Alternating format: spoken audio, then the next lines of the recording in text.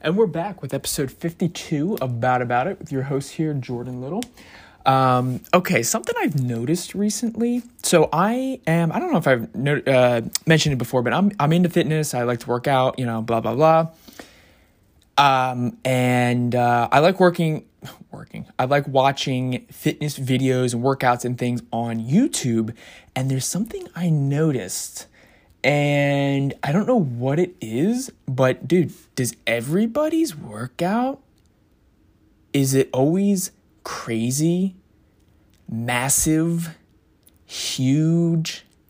The adjectives that they described, there were massive chest pump with Jimmy jacked, or super shredded with Kenny Longbean. Like the names, like everything is to the extreme. Like, does anybody just work out anymore?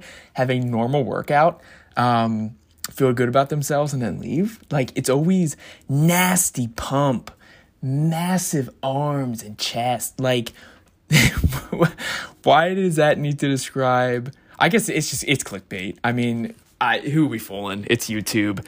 I mean, the additives are, there is no limit. There's no, right and wrong with it. It just is what it is. So anyways, I thought I'd throw that out there. It's something I noticed. And if you guys are into fitness, that's cool. If not, that's cool. So, catch you guys next time.